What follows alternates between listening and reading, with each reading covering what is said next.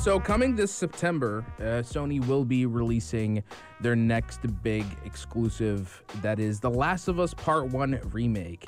Now you're thinking, hold up, that's a game that came out back in 2013 on the PlayStation 3, then got remastered for the PlayStation 4.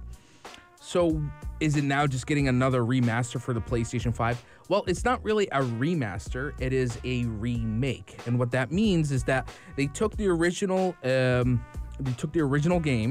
from the PS3 and they've basically reworked everything from the ground up to basically run on their latest engine and everything from the graphics, everything from the gameplay mechanic has been all revitalized to basically be at the same standard as Last of Us Part 2, because over the years they have come up with new innovations in their in the core of their game mechanics and gameplay and graphic fidelity, and they want to basically give Last of Us Part 1 an entire overhaul, one that is next gen and suitable for the PlayStation 5 and also to be available on PC, and will be making its debut sometime in September.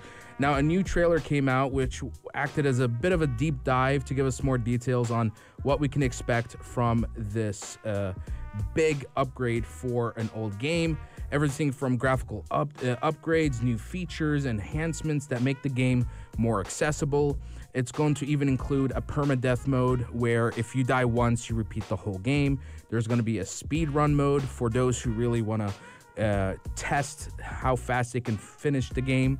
And then there's even a photo mode where you can kind of pause the game and take pictures from different angles, use all sorts of filters. This is a feature that Sony has been utilizing for most of their exclusives and now will be available for The Last of Us Part 1 Remake. But the biggest technical overhaul is that Last of Us Part 1 is going to be native 4K with a targeted 30 FPS or even a dynamic 4K with a targeted 60 FPS display. And if you're on PC, it will definitely have an ultra-wide screen option as well.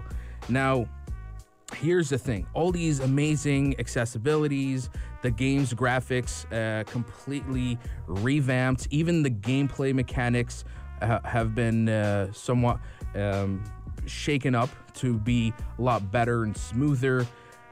But the thing is that this game is being released for $70 when it comes out. And this is a remake for a game that came out in 2013, and that's why some gamers out there have been giving mixed receptions, sometimes even negative, saying I'm not gonna pay full price for a game that came out in 2013, no matter how many upgrades you've put in there. But the developers have went on social media and they have been defending their case, saying that, believe us, when it comes to this remake, there is a lot of work that was put into it, a lot of effort, and tremendous amount of changes were put into the game, enough that it merits that price point.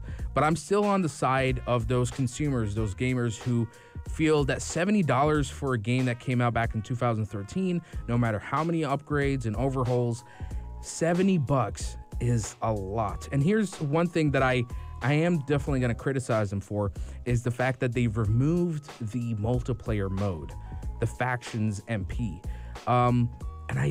That's for me is just like, so you're cutting out content and you're charging more for it when it was originally supposed to be in the main game.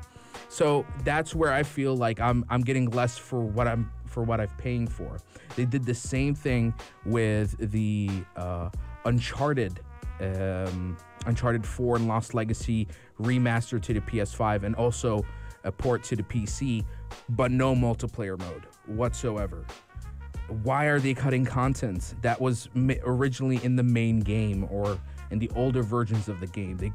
I know that maybe for them, they believe that there's a lot more work that they need to do with multiplayer, but I feel if you're gonna go for the whole package, go all the way, and that means even the multiplayer mode.